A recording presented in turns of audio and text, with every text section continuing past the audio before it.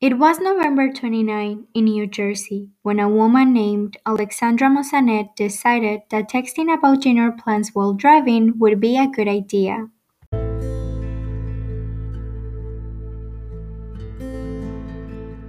Yuan was immediately transported to the hospital, but after 5 days, she died. Since then, Alexandra was sentenced to be in jail for 10 years for being guilty in a deadly texting case.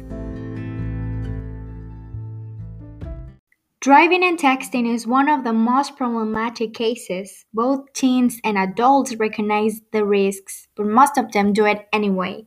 They think they can have all the control, but is it true? Drivers in North Dakota under the age of 18 are prohibited from using any electronic devices. If you are distracted while driving, committing a traffic violation, the driver from any age can be given a 100 to 500 fine. If you couldn't think additional possible penalties for texting and driving, let me tell you some. Points on your driving record, suspension of your driver's license, revocation of driving privileges, vehicle impoundment, and of course, going to jail. Texting and driving can have long lasting impacts too. In addition to the legal and financial penalties, you also have to deal with your car insurance company. Texting while driving has a higher effect on teens. Young drivers are especially susceptible to the dangers of texting and driving when they have fewer years of experience. This inexperience, coupled with a lack of advanced driving skills, can equate to more accidents and sadly, more deaths.